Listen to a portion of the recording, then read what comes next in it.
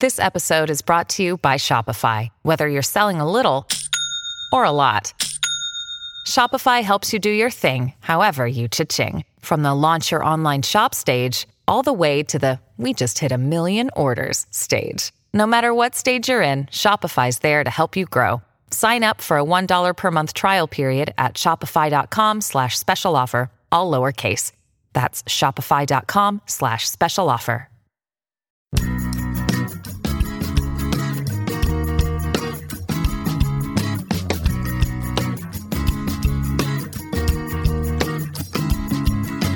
Bind me, gag me, take me to the bunny ranch. People dying, kill me in the packing house. Even you have to... Hey! Check this out, guys.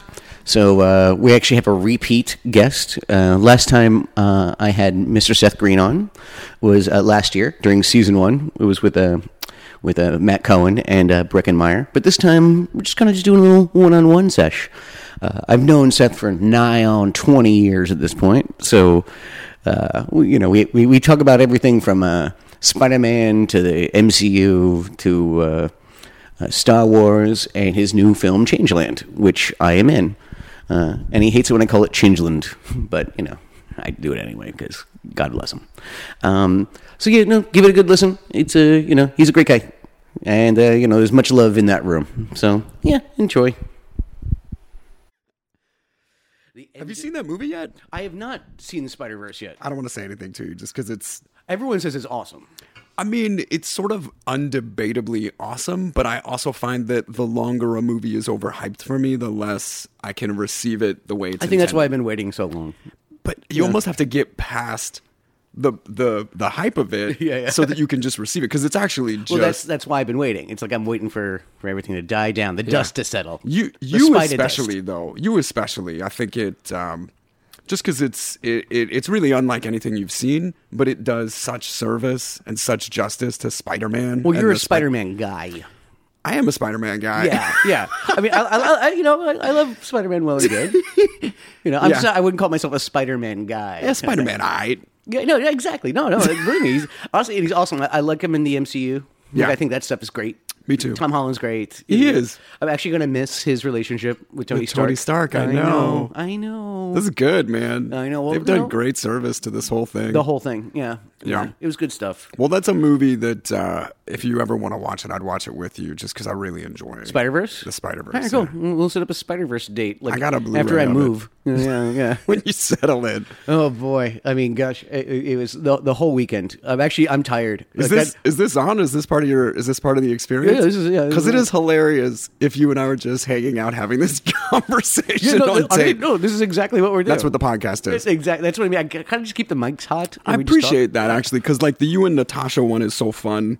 Just you guys chatting. Yeah. And I genuinely think that's why people listen to podcasts in the first place, is to hear some kind of relatively unfiltered conversation. Yeah, exactly. It's not really, even though they're one-on-ones, they're not like interviews or whatever. Yeah. Like, sometimes I have like bullet points. Like I had Jake the Snake Roberts on. How was on that? Friday. He is fantastic. Isn't he awesome? He hates snakes. He hates the honky tonk man. Well, that's fair. Yeah. But see that coming. Loves me, and he loves yoga. Really? Yeah. But I had like a list of like bullet talking points just in case there was any lulls in the conversation. Yeah. You watched that, what was it called? The Resurrection? Yes. Yeah. Yes, we talk about that. We actually have a DDP. We have him call in, and I just held the speakerphone up to the microphone, and we talked to DDP. That's so cute. Because he says bro a lot, and so we were talking about the word bro, and I was like, he's like, oh, I know somebody who says bro. I know a bro. I know a bro. Yeah. And like at first, it was like DDP was just kind of doing it just because we asked him to do bro, but like the more we talked, he actually said bro more. Yeah. Like it is standard, like just conversational voice. Not even pretending. Not even pretending anymore. We got to have Jake on Camp WWE too. He was so funny. He's funny. He's really funny. He's always been a good talker, but it's like, no, he's funny. He's really comfortable in his own skin. Like, he's doing good. God, man, that doc was so cool. I don't know. I just really appreciate. I think because I love that world so much. And I've seen how difficult it is for any of those guys to have a life after it or a life outside of it. And so, I don't know, seeing the support of the community, seeing how much fans still show up for him. Like, that was really powerful. Oh, yeah. No, and believe me, he was a good get.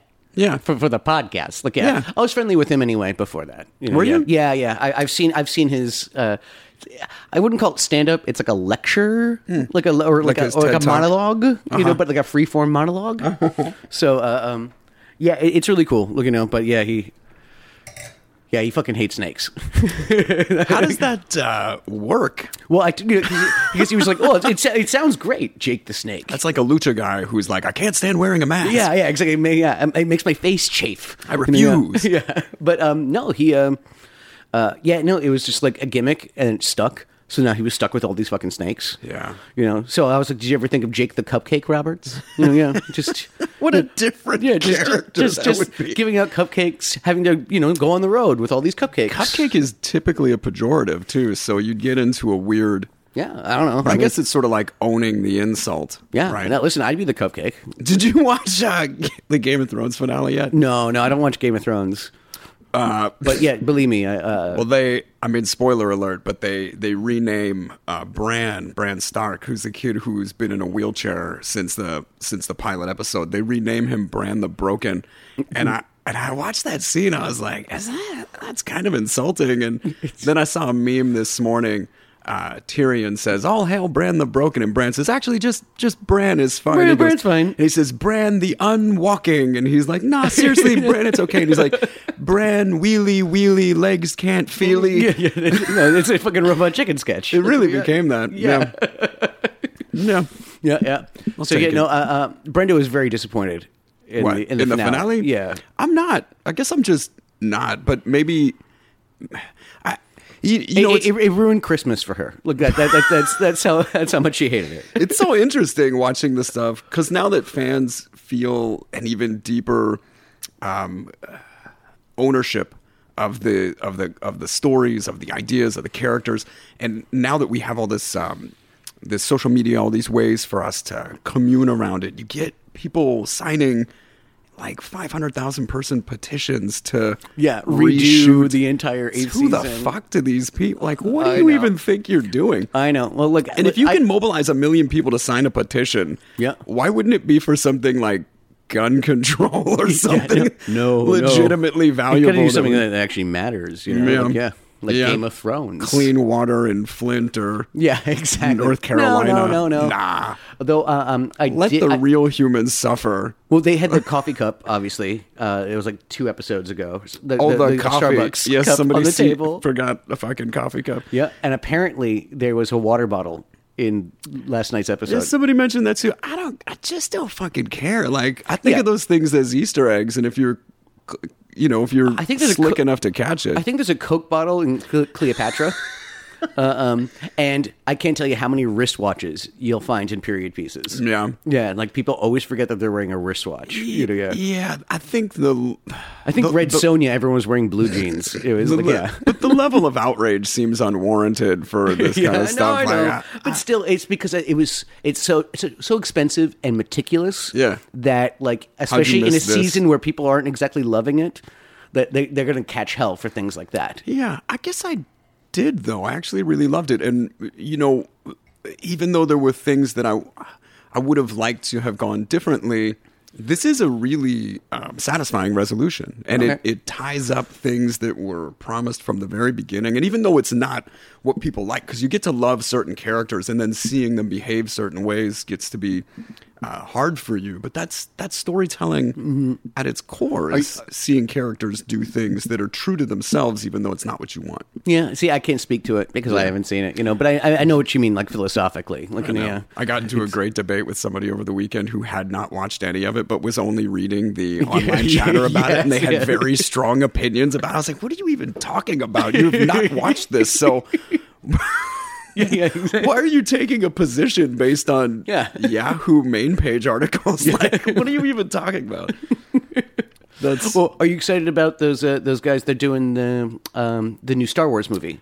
I am excited about that. I think they're... You think they can handle it? I mean, I'm more excited about... I don't know anything about Game of Thrones, but I'm a lot more excited about that than I am about Rian Johnson's trilogy that's not happening anymore. Well, you know, I didn't love Last Jedi and a lot of the things that I didn't... might even not even see the next one. That's how much I hated it. I'm going to see this. I know I will. I can't imagine not seeing it. I'm being an angry fan. I didn't. But still. I just, and I didn't hate Last Jedi. There's plenty of things in it that I think are cool, and I see where they were going. It was just a little frustrating to feel like everything that JJ had so dutifully set up was kind of undone step by step in the new movie. And, from Finn being able to wield a lightsaber in Force Awakens, and then suddenly beginning Last Jedi as a cowardly deserter. Like, that seemed odd. And you think Snoke's going to be this big old thing, and you think Phasma's going to mean anything? Who's Rey's parents? You think this lightsaber is something? It's like every single thing. The helmet, I get subverting Kylo Ren's expectations. Helmet. Yeah, I get fuck this helmet, which I didn't mind that. I mean, I don't mind subverting expectations. Like, I really like the Rey. Like, your parents are fucking nobodies. I don't mind that as a mislead, but it felt almost like somebody trying to win arbitration. It felt like systematically changing every detail to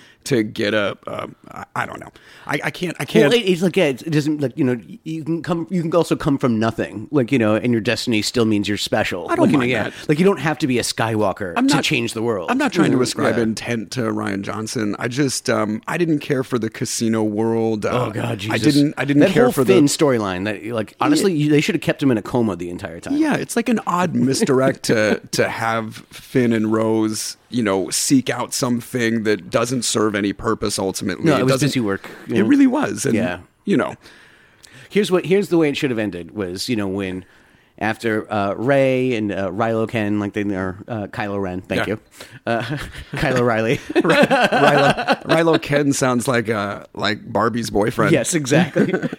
But when he's like, join me. Like, now we take control of the First Order. Right. Like, yes, there it is right there. Like, it's all, because that's even what Luke has been preaching the entire movie. Yeah, that it's all he's about bad. gray Jedi kind of thing. It's like, there you go. You kind of get both sides of the spectrum, and then boom. Like, that's where you should end it. Like, that's right there with her accepting his hand. Yeah, that would have been fucking insane. That would have been fucking insane. Right, Like, it would have made talk about everything a fucking worthwhile. twist. Like, yeah. And that's why I think they should have kept Finn as like in a coma like the entire movie. Because I don't like his storyline anyway. But then also, Finn is in a coma. I know. I know. And no, but then you start the next movie with him waking up from a coma and actually seeing that Rey is now running the First Order. She's turned bad. And start trying to, like, she's not necessarily turned bad. They've all, kind of turned gray, Yeah. And he's the one that reminds her that, like, look how good you used to be and all that kind of stuff. Yeah. Like, it would have been effective storytelling. I will be very curious to see how JJ Abrams fixes this. Well, just ties it up. Like, the fixing it. It's the story is canon now. Everything that happened in Last Jedi is canon. Yeah, but honestly, like that, I didn't watch the trailer like for this last one until like about like a week later. Like, that's how disinterested I got in like everything.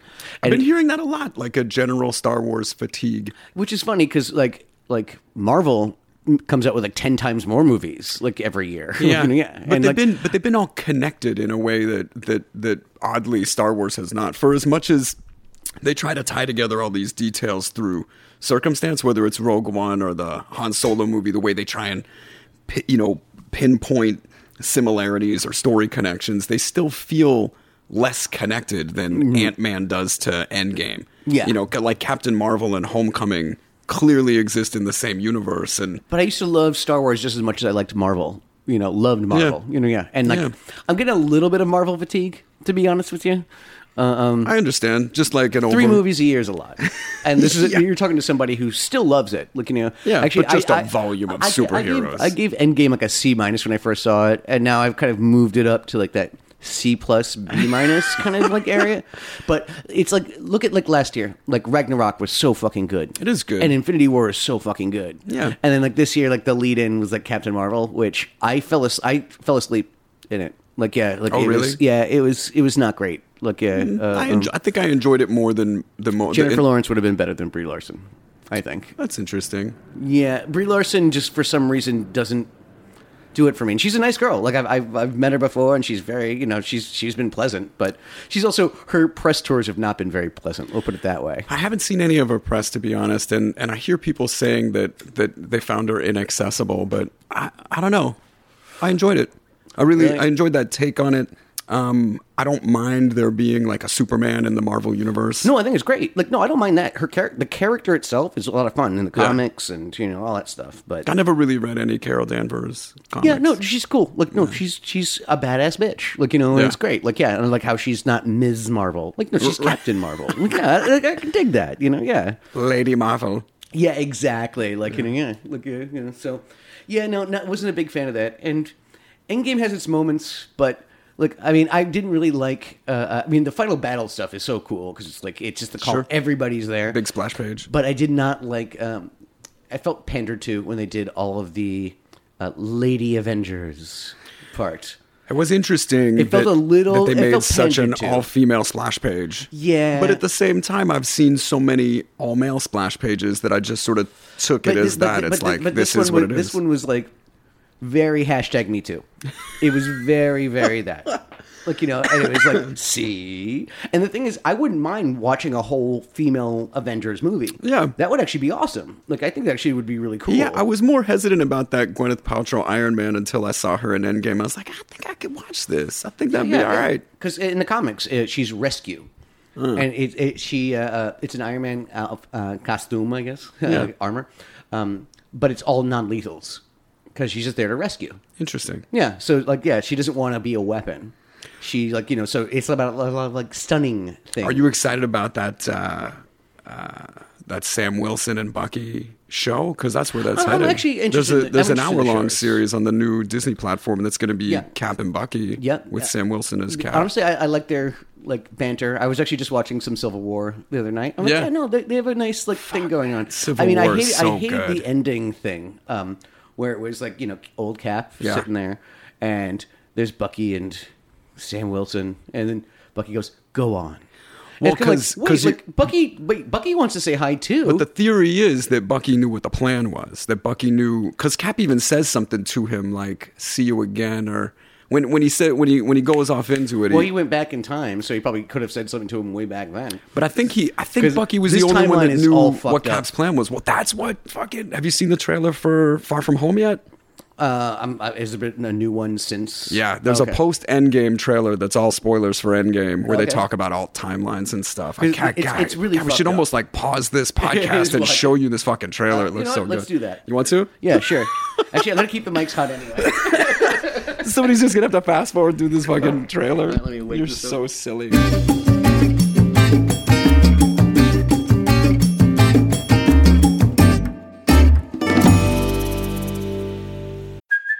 Hey, it's Kaylee Cuoco for Priceline. Ready to go to your happy place for a happy price? Well, why didn't you say so? Just download the Priceline app right now and save up to 60% on hotels. So whether it's Cousin Kevin's Kazoo Concert in Kansas City, go Kevin, or Becky's Bachelorette Bash in Bermuda, you never have to miss a trip ever again. So download the Priceline app today. Your savings are waiting.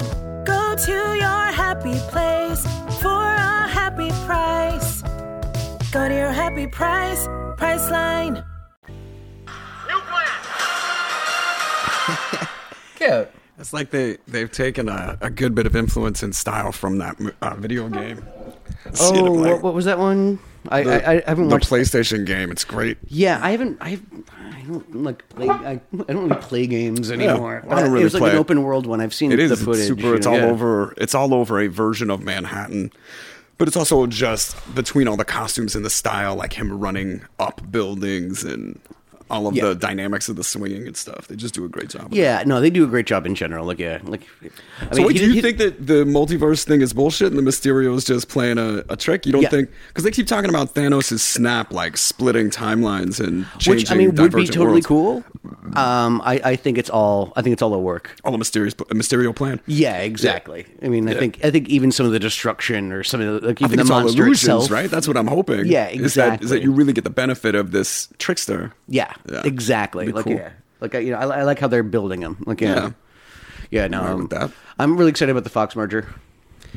I am optimistic, cautiously optimistic that it is more in an effort to consolidate intellectual property and make great content. That's what I really hope. There's been all this, like they just haven't been allowed to introduce certain characters into canon with each other, and as a result, we keep getting shitty versions of the Fantastic Four and stuff that I actually really love. But there's an upside to it too. Like we've had all these great X-Men properties and between Logan We've had a and couple of okay movies. yeah, but like Logan, like Deadpool, Logan's like great. Deadpool's great. I still go back to X2 as like one of the coolest versions of the shit I I'm ever not saw. a huge fan of that. I mean, I think it's the best one of the Orig Tridge.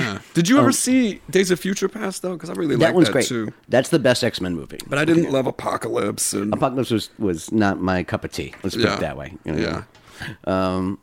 Yeah. No, but also I think the Marvel universe, like or the cinematic universe, could do the Fantastic Four justice. I know. But they've got to show up almost as side characters. Like I kept expecting at some point you'd see, you know, the United Nations and somebody would recognize the leader from Latveria. And Well, they announced, what is it, 8 or 9 new Marvel movies over the next, 4 years. Oh, right. But that's just a they're slate. they're they all don't have untitled any, yeah, right so now. it could be anything. All right, so here we go. We got Doctor Strange 2.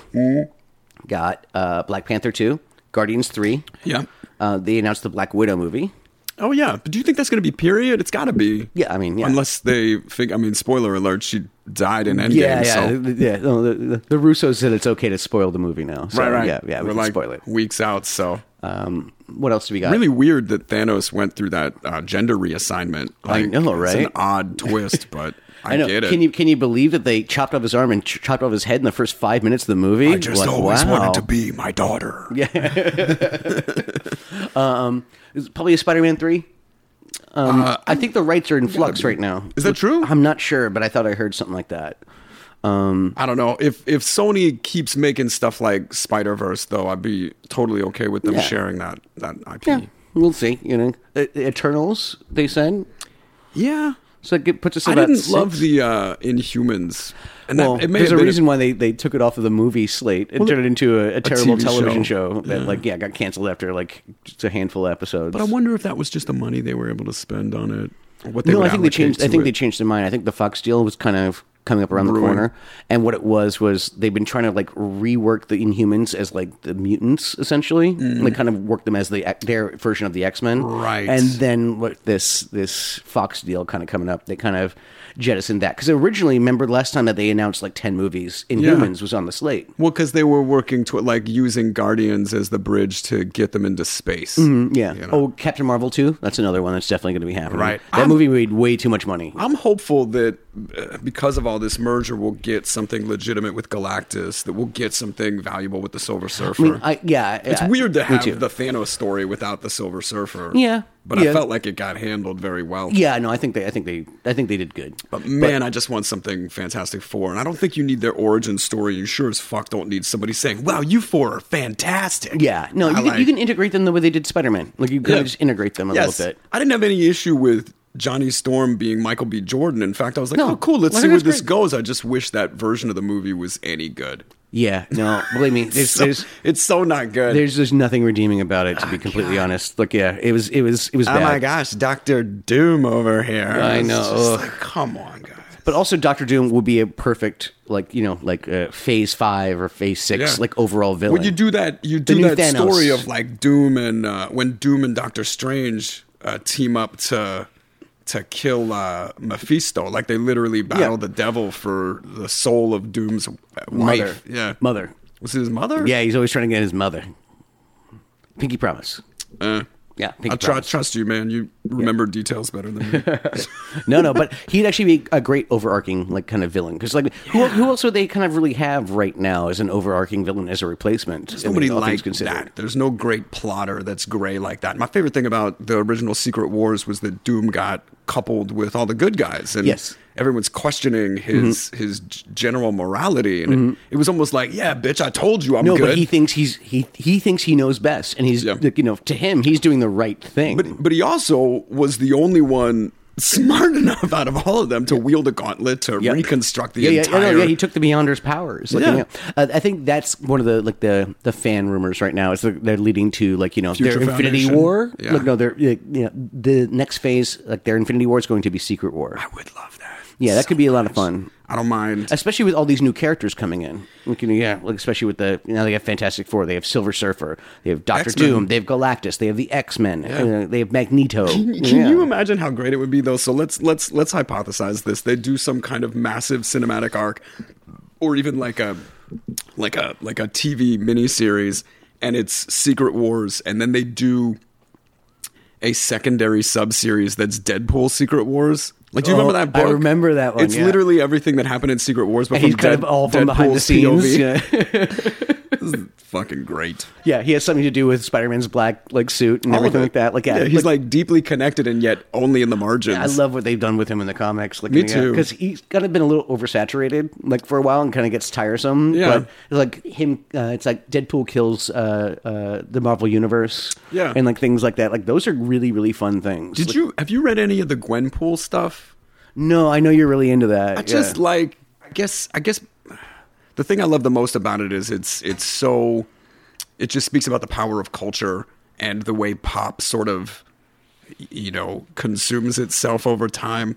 And so that character who is self-aware but sort of born of the internet, and then has all these powers, but is also like, oops, I cut off that guy's head, whoops.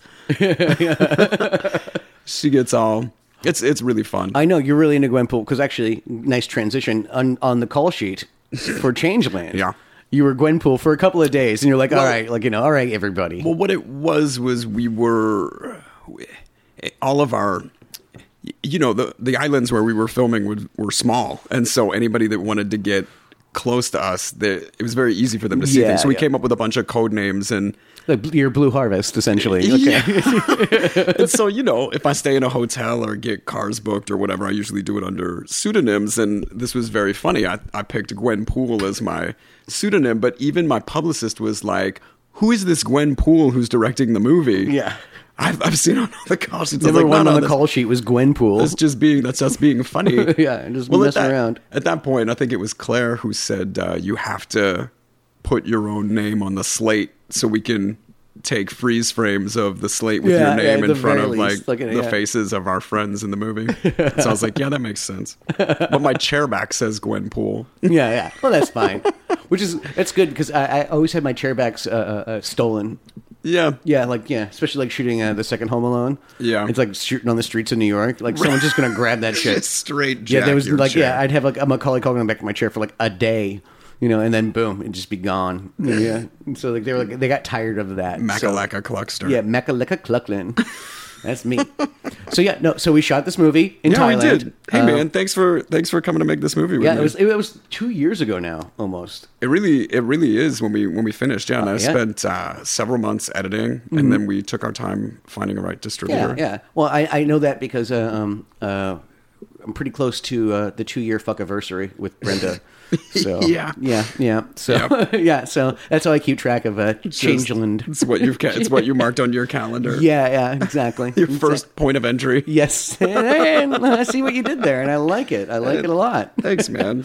What are we if not able to? So you got a bunch of your friends to go out to Thailand. Yeah. That's well, I've always found if you're going to take great risks, it's best to surround yourself with not just incredibly competent people, but also people that you know in real life that you can trust. Although it wasn't like a bunch of favors. Yeah, but it is also that dangerous thing of if I totally blow this, then I've completely sabotaged all of my personal relationships. I've ruined all of my friends' careers. It really, well, I didn't think I could have any actual impact on anyone's careers, but I definitely thought if anyone saw me lose my cool or not achieve this goal, it would. I wouldn't have done it if it wasn't for you. I don't do movies. No, I did. I definitely understood the responsibility of bringing you out of semi-on-camera retirement. Yep. And it certainly happened. Yeah. Well, to that end, though, I just tried to make promises I knew I could keep. Like I wrote a part that I thought you would crush, which you did. And I agree. I'm pretty great in it. It is. Yeah, you get great marks from anybody that watches it. Oh, good. That's always the funniest thing is because we've known each other so long.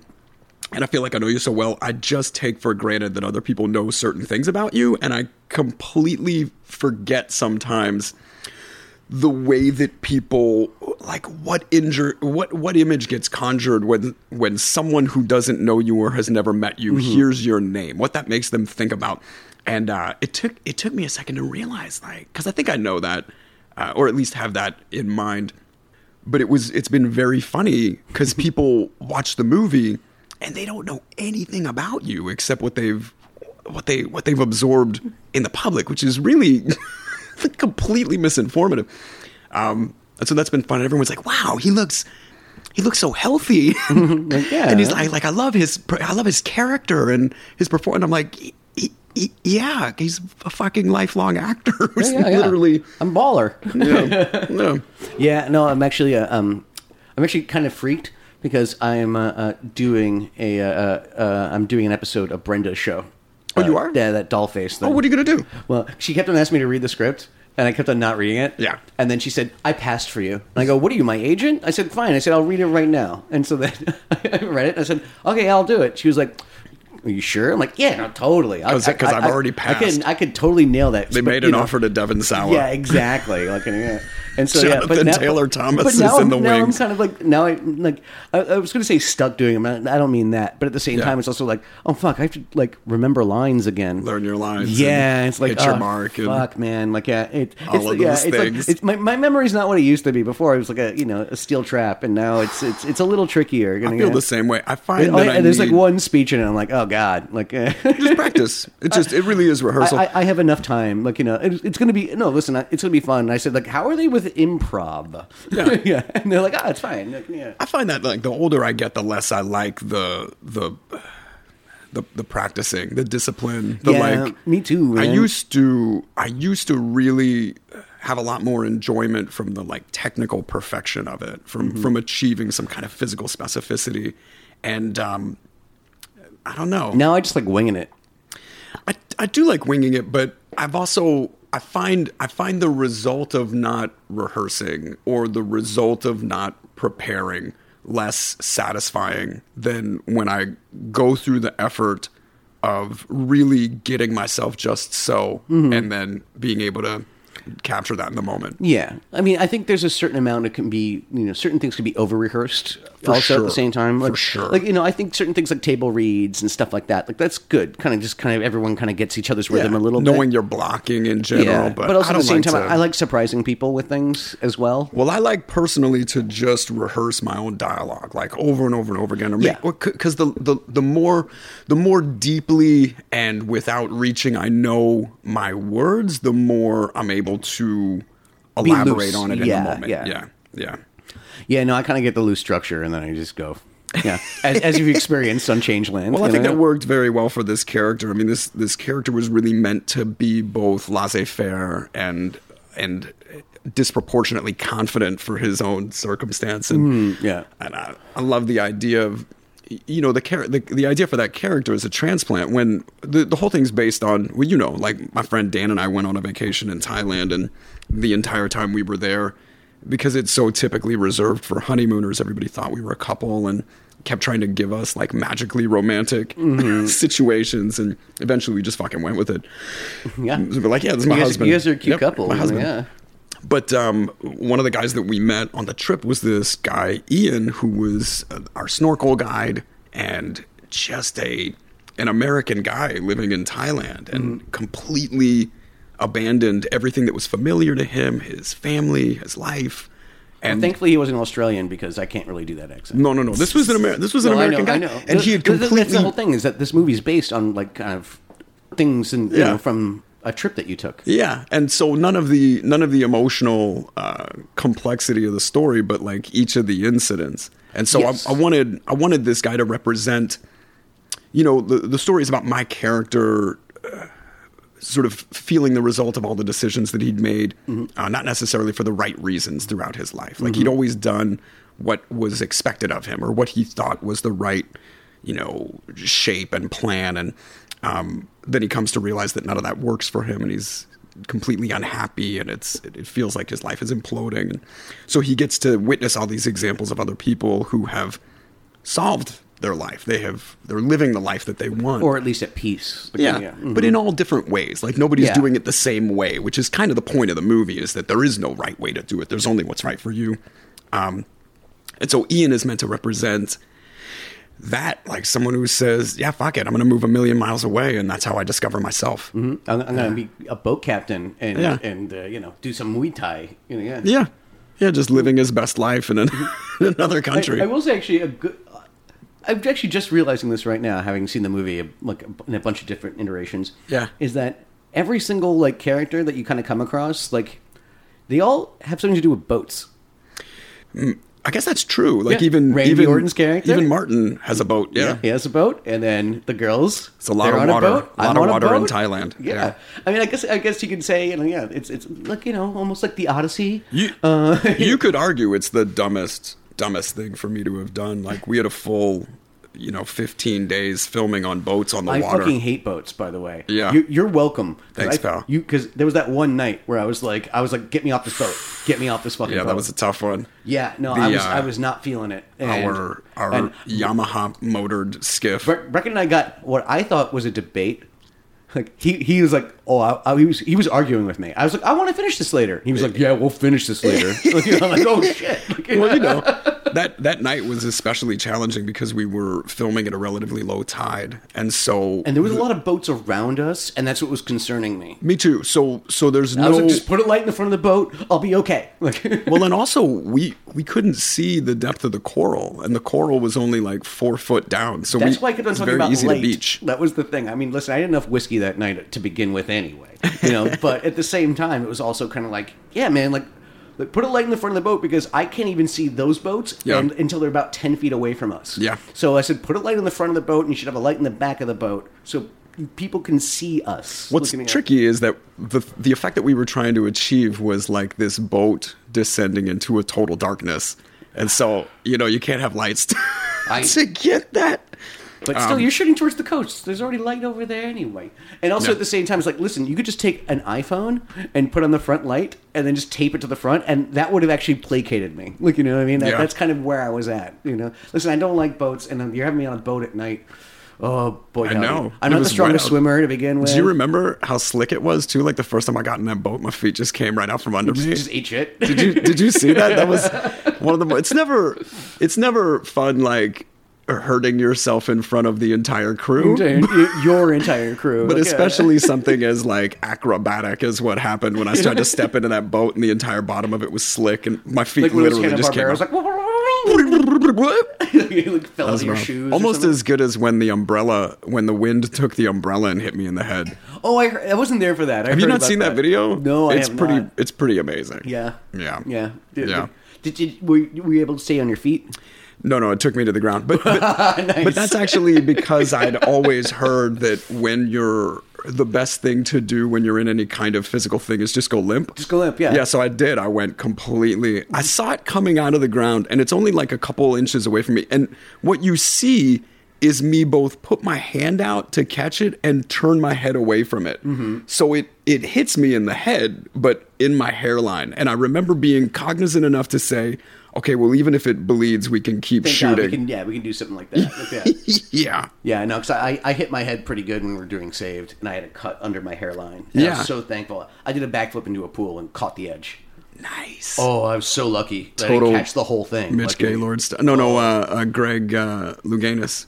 Yes, exactly. Yeah, I pulled a Luganus, but like as a jackass at 2 a.m. at the hotel pool. Awesome. Like, hey guys, look at me. Anytime I've tried to be awesome, I usually hurt myself. Yeah, I stopped kind of going like, hey, look at me, especially when it comes to like physical stunts and things like that. Don't look over here, guys. The last time I did that, I was in taking the PATH train in New Jersey. It was in Hoboken. I was going back to New York, and they had this 2-story long escalator kind of thing, and I decided to slide down the middle, which already had those little like things to prevent you from little knobs to prevent you from doing exactly what I did. That's why they put them there. So yeah, I did that, but I did it on my side. Those things, there was probably about, I'd say a good 50 or so of them. Sure. Hit that one ass cheek every single time. Yeah. And I could hear one of my bandmates, because we were doing some stuff with my band, and they were going, too fast, too fast, too fast, too fast. And so I slid off the bottom. I tried to catch on my feet. I landed on my feet, but I tried to prevent myself from hitting my face. So I pushed backwards and smacked my head on the escalator. You know what? totally worth it because I didn't end up bleeding. Yeah. But at the same time, I'm like, you know what, Mac, you're getting too old for this shit. For real. Like, Getting too old to be awesome. Yeah, I probably could have pulled it off in my early 20s, but I'm nearly 40 now. So when I first moved to LA and I went to the Beverly Center all the time, they had not installed those things yet. And so there's like 6 escalators in a row, and I would just slide right down the center of them. And within a year, they had stacked them with those fucking knobs. And I was like, is this because of me? Did I do this? Did I do that? Did I do this? Because you're killing my fun, guys. Yeah, I know, right? No. But, thank God. Because, you don't want to, break your face or something stupid like that. But well, so you got to stay in Thailand for a couple of weeks before we even started. I know, you had me there, during pre-production. I didn't start working for the first 2-3 weeks. I thought that was best, and also a great opportunity. It's hard to get Team settled. building? Well, it's hard to get settled in Thailand without enough time to sort of adjust to the time and the weather and all that stuff. Thailand was fun. I'm not a huge fan of Southeast Asia, but I had a good time there. I mean, also we were spoiled, the way we were living. No kidding. The resort that we got to film at, the Slate, was incredibly accommodating and gave us all these beautiful rooms, more I had beautiful 2 bungalows. Yeah, that was amazing. And then we each had these large rooms that had a patio area and then doors in between them. So when we realized we were all staying in, then we just kept all the doors open. It was like our own compound. It was a compound, yeah. Exactly. That's really special. So I thought to that end, here was an opportunity to compensate you for the performance by giving you a multi-week vacation in a luxury resort in Thailand. I know. Yeah. Yeah, with Miss Brenda Song too. It was great. Well, I know that you're somebody that knows how to build team and also be entertaining. And so I thought that was valuable. I thought that'd be really valuable to have you there. We had a good time. Did. Yeah, I definitely had a good time.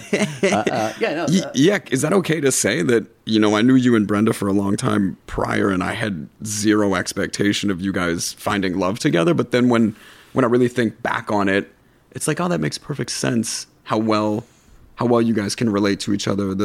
The both difference and the similarity of experiences. Yeah, no, we have some yin and yang kind of stuff going on, but it works out well. I am constantly shocked how she puts up with me, kind of thing. No, listen, I'm good to her. We love well, and I feed her well, and I take care of her. I get her flowers and things like that. Yeah, buddy. Well, and it's funny because, but also she's a neat freak, and I am so not.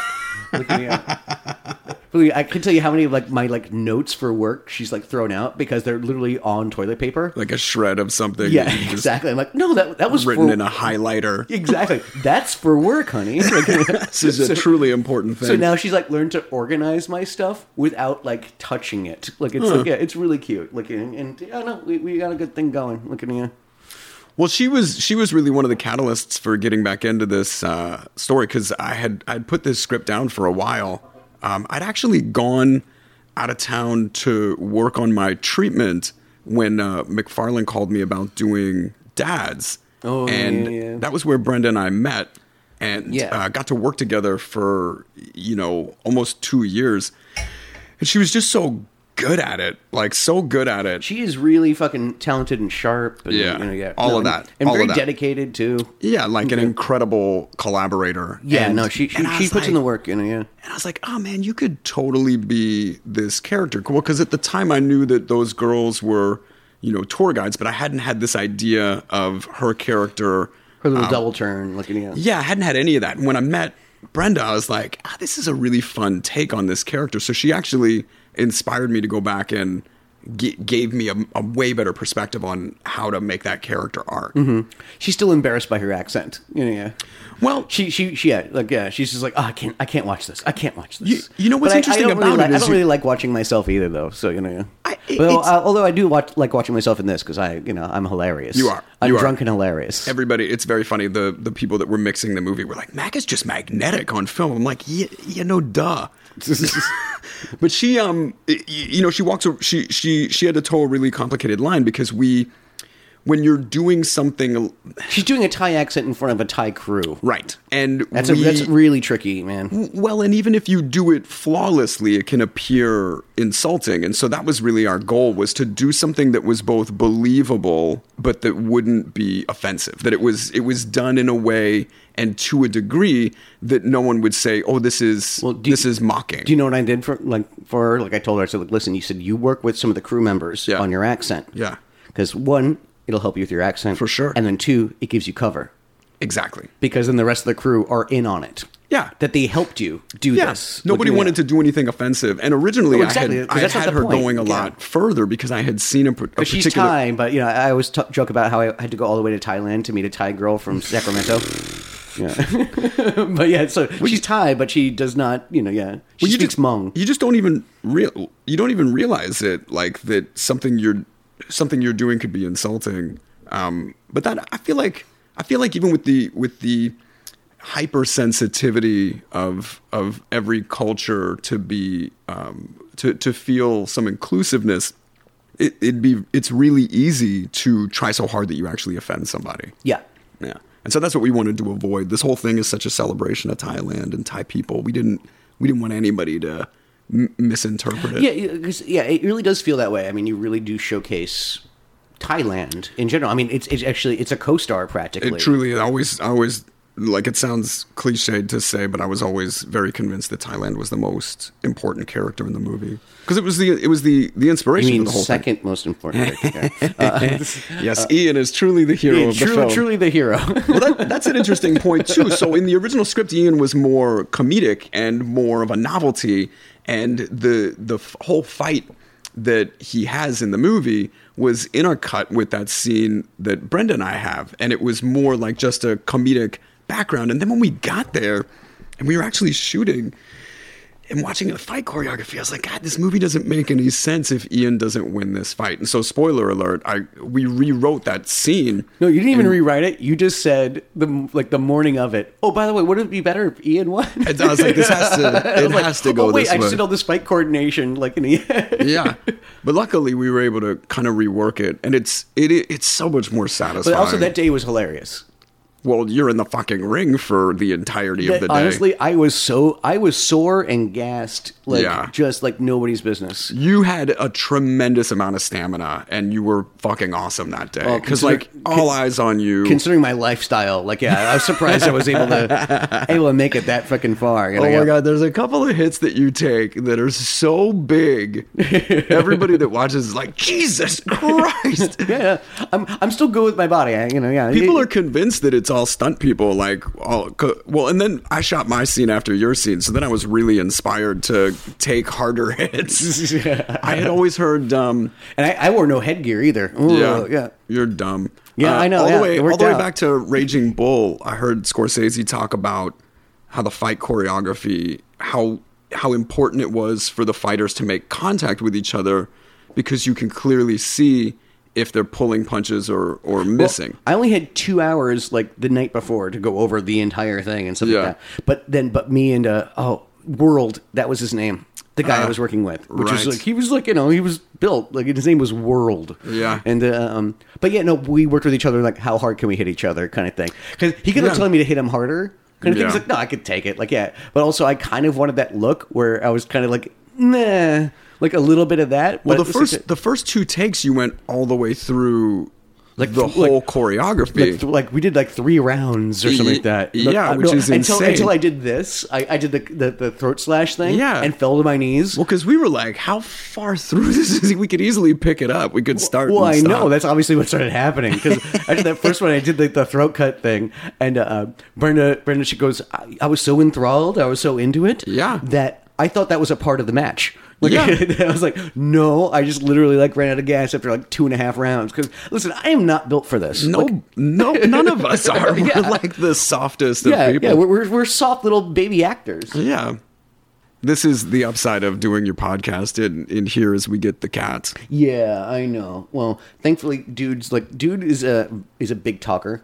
Yeah. And so we have him in the background certain times, just meowing the whole time. Speaking of cats, man, how funny. So I didn't even realize when Dan and I were there in 2009 that Koh Phi Phi, which is a 4-mile island in the middle of the Indian Ocean, that it was covered in cats. It is blanketed in cats. Yeah, you were the first person to point out to me, no old cats. There's no old cats there. There's only young cats, which is sort of telling. But I've read up about it since then. Even apparently, they're actually well taken care of and stuff like that. Every in cat general, that we saw was well cared but still, for. I mean, there was I got friends friendly with a cat who just let herself at home in my little living room. We should clarify for anybody. So there's hundreds of cats all over this island. No. Thousands and thousands of cats. Well, and each one of them seems to have adopted a particular storefront or a house as their own, and they have a territory. They're fed, they're watered. We went to that. But also, there was one that had a bad eye, like an infected eye. I was like, I can't let you into my room. Right. I'm so sorry. Yeah, there's a couple that looked like they were shady. Yeah, well, that's what I mean. Like, no matter how much they're well fed, there's still parasites and things like that. It's true.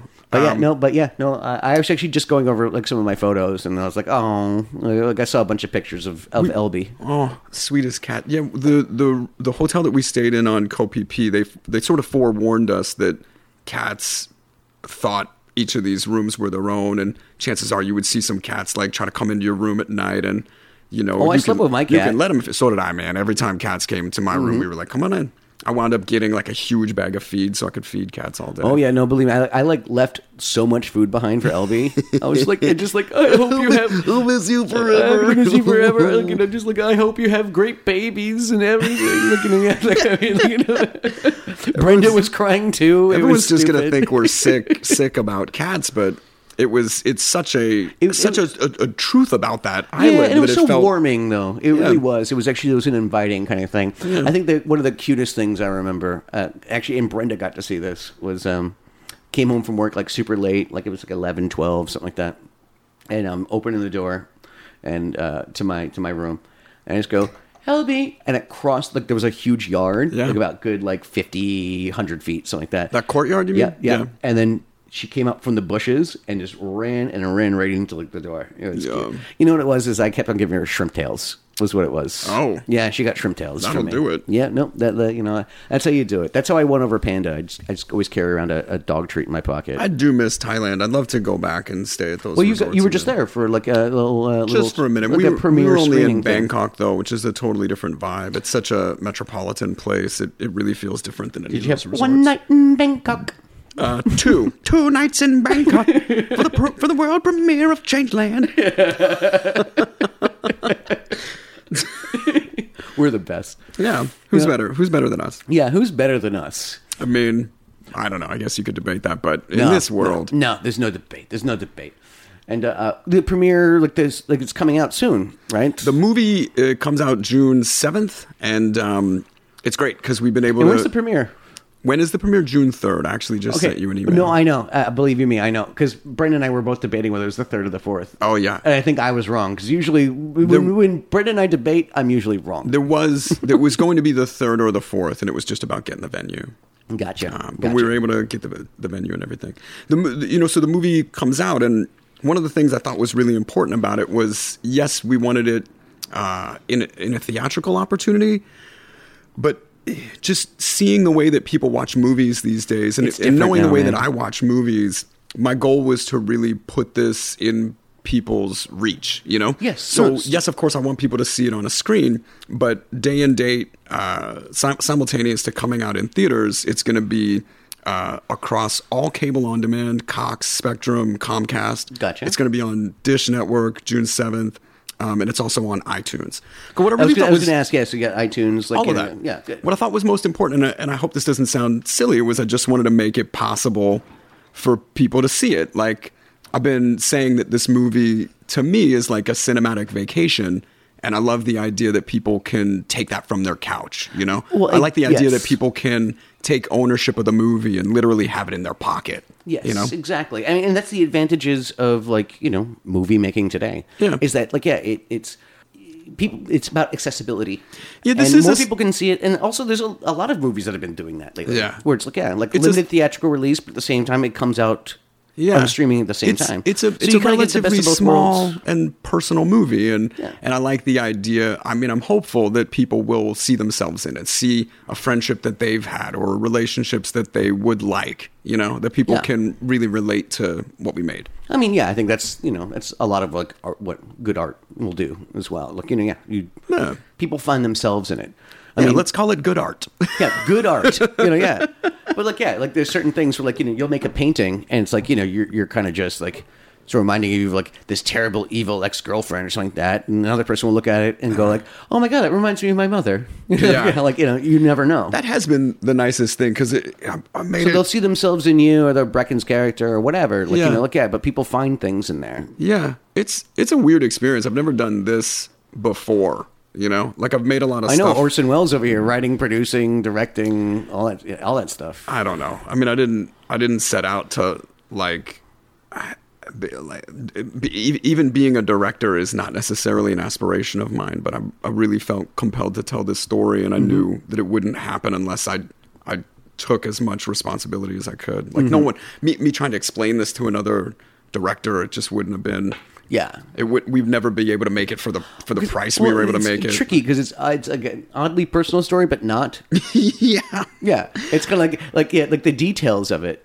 Well, like when Dan and I took this trip, Claire and I had just started seeing each other, and so I was really happy. And Dan and I had zero drama between us because we were excellent friends. And that's what I mean. So that part is like different. But all of the set pieces all of the circumstances. All the beats. Yeah, exactly. Yeah, down to us meeting these boat people and the tour guides and even the newlywed couple. Like all of those things which were inspiring to me.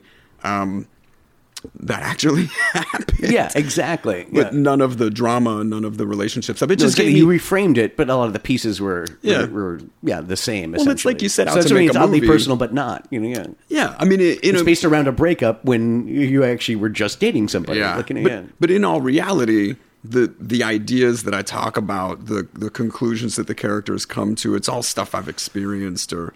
You set out to make a movie and you say, well, what do I even want to say? Like, what do I want to put out there? And I was determined to put out something that was positive and life affirming and sort of reassuring that your life continues to be your own series of choices and it's never too late to start over. Yeah. So when you were in Bangkok, did you see Sunshine?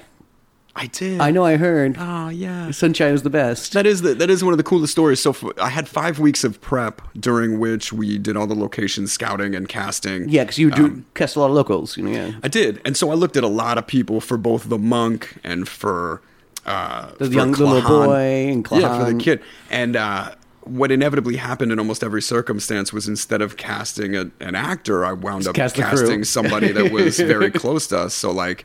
One of the producer's kids was perfect for this kid in the movie, and our actual location scout, who I'd spent a couple weeks with on boats looking at locations, had the perfect look for your boat partner, Klahan. Yep. Emphasis on partner. Partner. Yeah. Well, that was something that you guys brought to it. I hadn't even thought about that as a concept, and it just sort of evolved on film. Yeah. It's subtle. It's subtle. It is, and it doesn't feel. Like a statement, it's just no. We love each other, and it might be romantical or it might not. It's just you also improv this bit where you're like, we bought a boat and we dive and fish and jump around to these other islands, which sort of implies that you guys are we're like always together, maritime smugglers of some sort. Like you're out running shit to islands without any actual believe me, ship manifests. I was trying to bring a lot of layers to that thing. Mission accomplished. Yeah, lots of layers to me and Klahan. I mean, he was great. He was. Sunshine was so also he runs a monkey reserve too, doesn't he? His house, he has a bunch of animals, including monkeys on his property. Because I remember I was trying to mess with this monkey. He was like, "Don't mess with that monkey." Yeah, that's not what you do. Yeah, don't. Because we filmed on an island that with thousands of monkeys. Yeah, he stole all the pineapple. That monkey stole a bag of pineapple from everybody. Yeah, and I was like, I'm going to get it back. And then I was just I just stand off, and I could tell just looking at him. Like Brenda actually has a picture of me having a standoff with a monkey. Yeah, and she was was like, I was like, yeah, no. I saw his teeth, and I was like, yeah, I'm good. They're good. just legit wild animals with a freakish amount of strength too. Yeah, they're total fucking jerks. assholes. Yeah, no, that thing, that's mine now. They were total jerks. When I asked Sumchai if he'd ever done acting, he was like, "Oh yeah, I shot machine guns at Leo in the beach."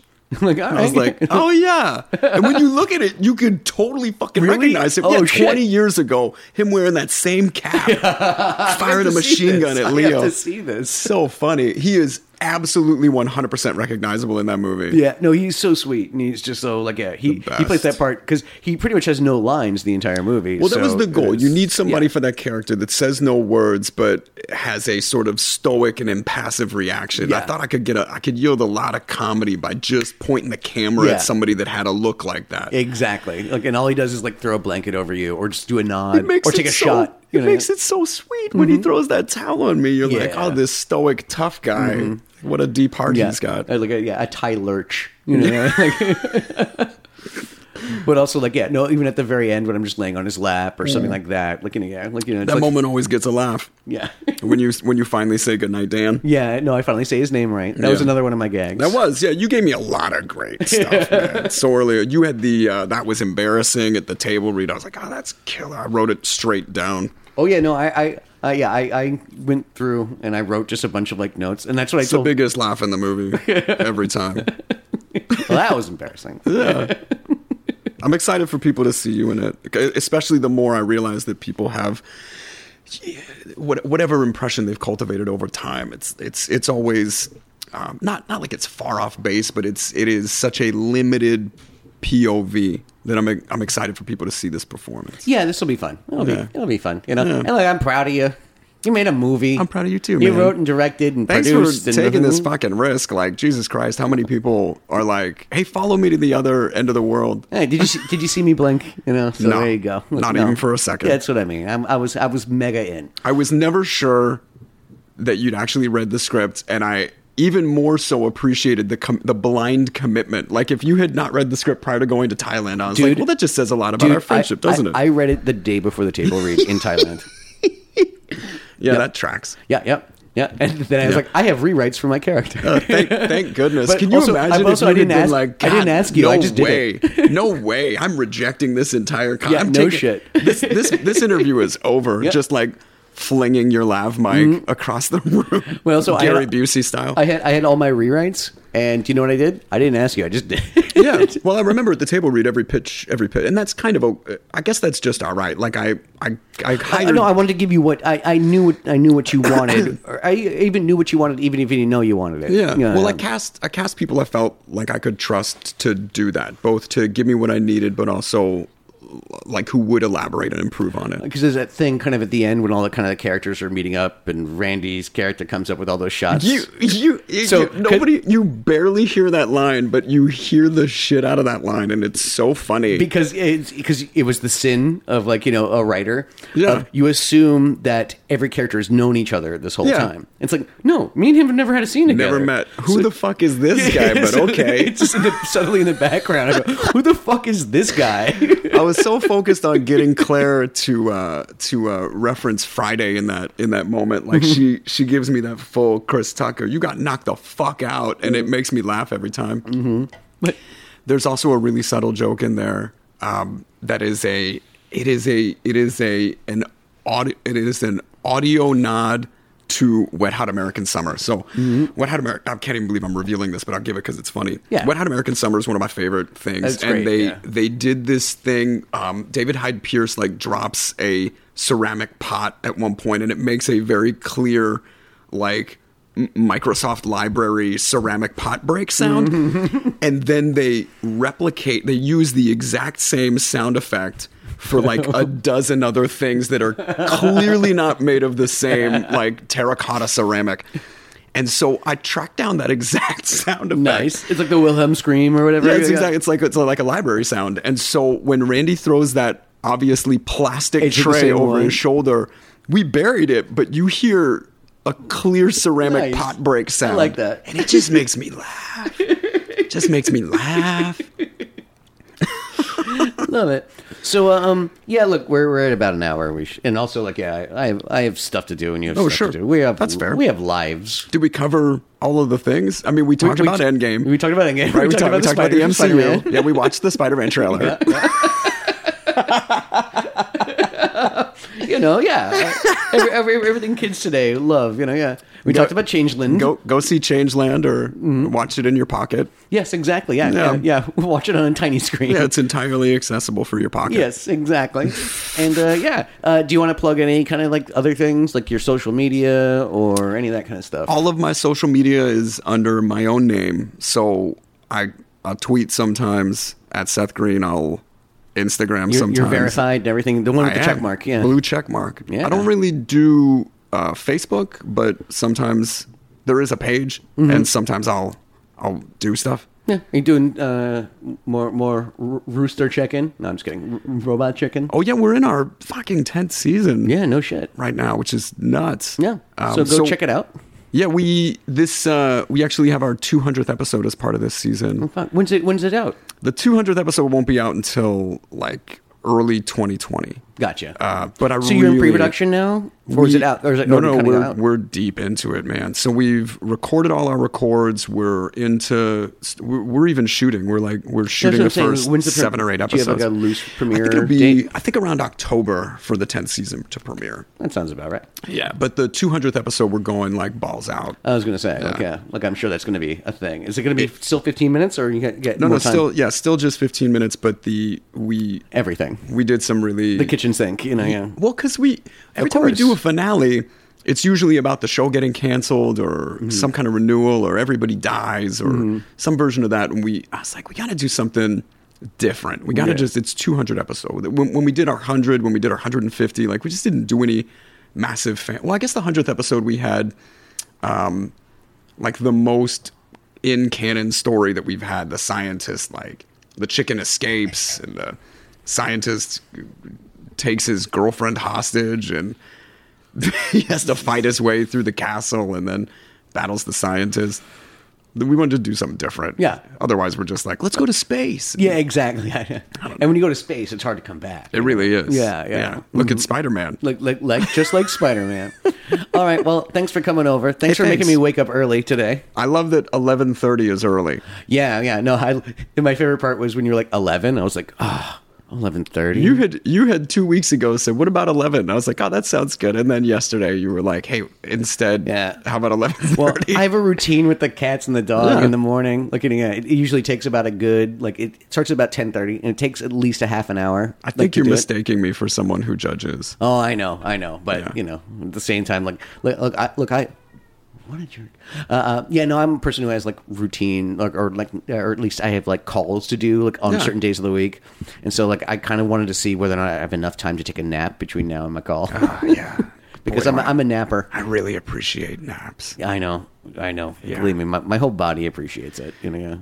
No, I'll say kids got it this right. glass of wine that we've been having. This is going to be nice. This is perfect. This 11 a.m. wine. Yes, exactly. We're like Hoda. Well, I had your cousin from another mother, Tom Green, on. Oh, you did? Yes, like a couple days ago. And I like that guy. Yeah. So he drank wine and smoked cigarettes with me the whole time. Man, I did Tom's podcast a couple years ago, and we just drank whiskey the whole time. Yeah. And you get like 2 glasses of whiskey in, and you realize, I'm getting drunk on this podcast. Yeah, no, I try not to get drunk on the podcast anymore.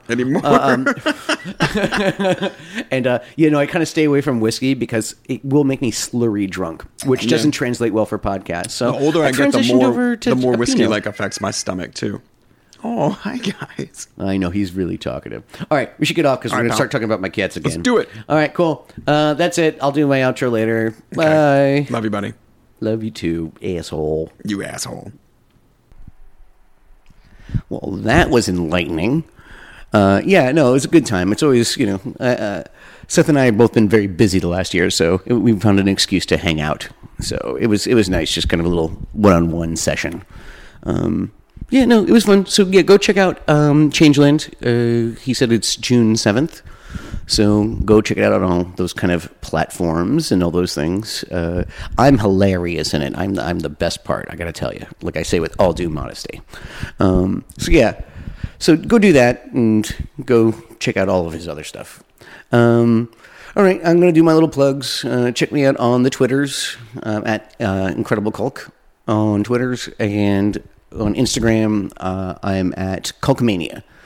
Don't forget to check out bunnyears.com. We're very hilarious. We're funny. We got lots of articles up and everything like that. And yeah, we're all very proud of that.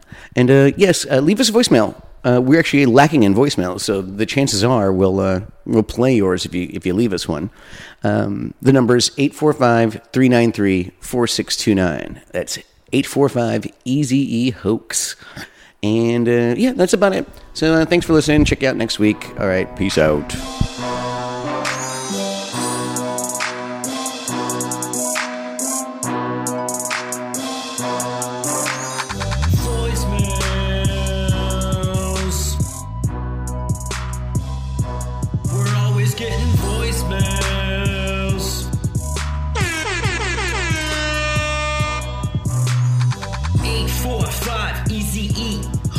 Said it's 845 EZE hoax. It might sound dumb, but it's not a joke.